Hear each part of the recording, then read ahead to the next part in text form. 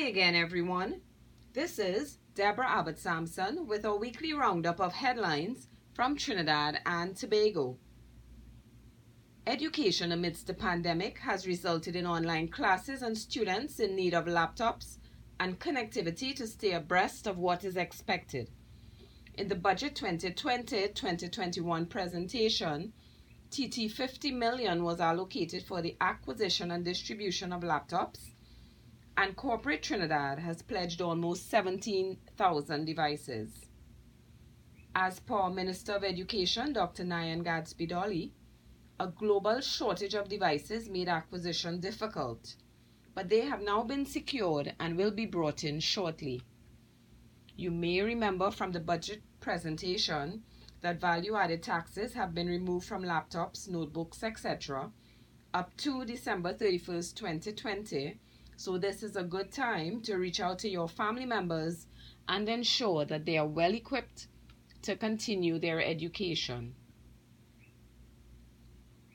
Anxiety followed the release of CSEC and CAPE results, with some students and teachers seeing a gap in predicted compared to actual results.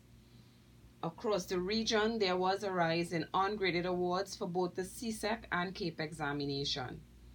For this year 2020 CAPE, there were 2,296 ungraded compared to 757 in 2019. Meanwhile, for CSEC in 2020, 11,578 scripts were ungraded compared to 8,062 scripts in 2019. An independent review panel was set up to investigate the said matters. CXC and education ministers across the region are to meet tomorrow, Monday, 19th October, to discuss the contents of the draft report submitted by this independent panel of experts. In a news conference held online earlier today, CXC Registrar and CEO Dr. Wayne Wesley clarified that a request for review will entail a remark of the students' SBA and multiple choice papers, not just a recheck, but a total remark of the papers.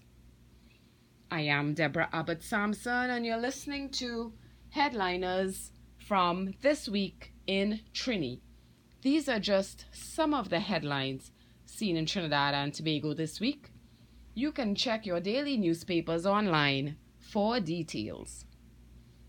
And now our COVID update. We started this week with 1,726 active cases and 90 deaths. As at today, we have 1,549 active cases and 96 deaths. That's all for this week, and thanks so much for listening to Headliners from This Week in Trini.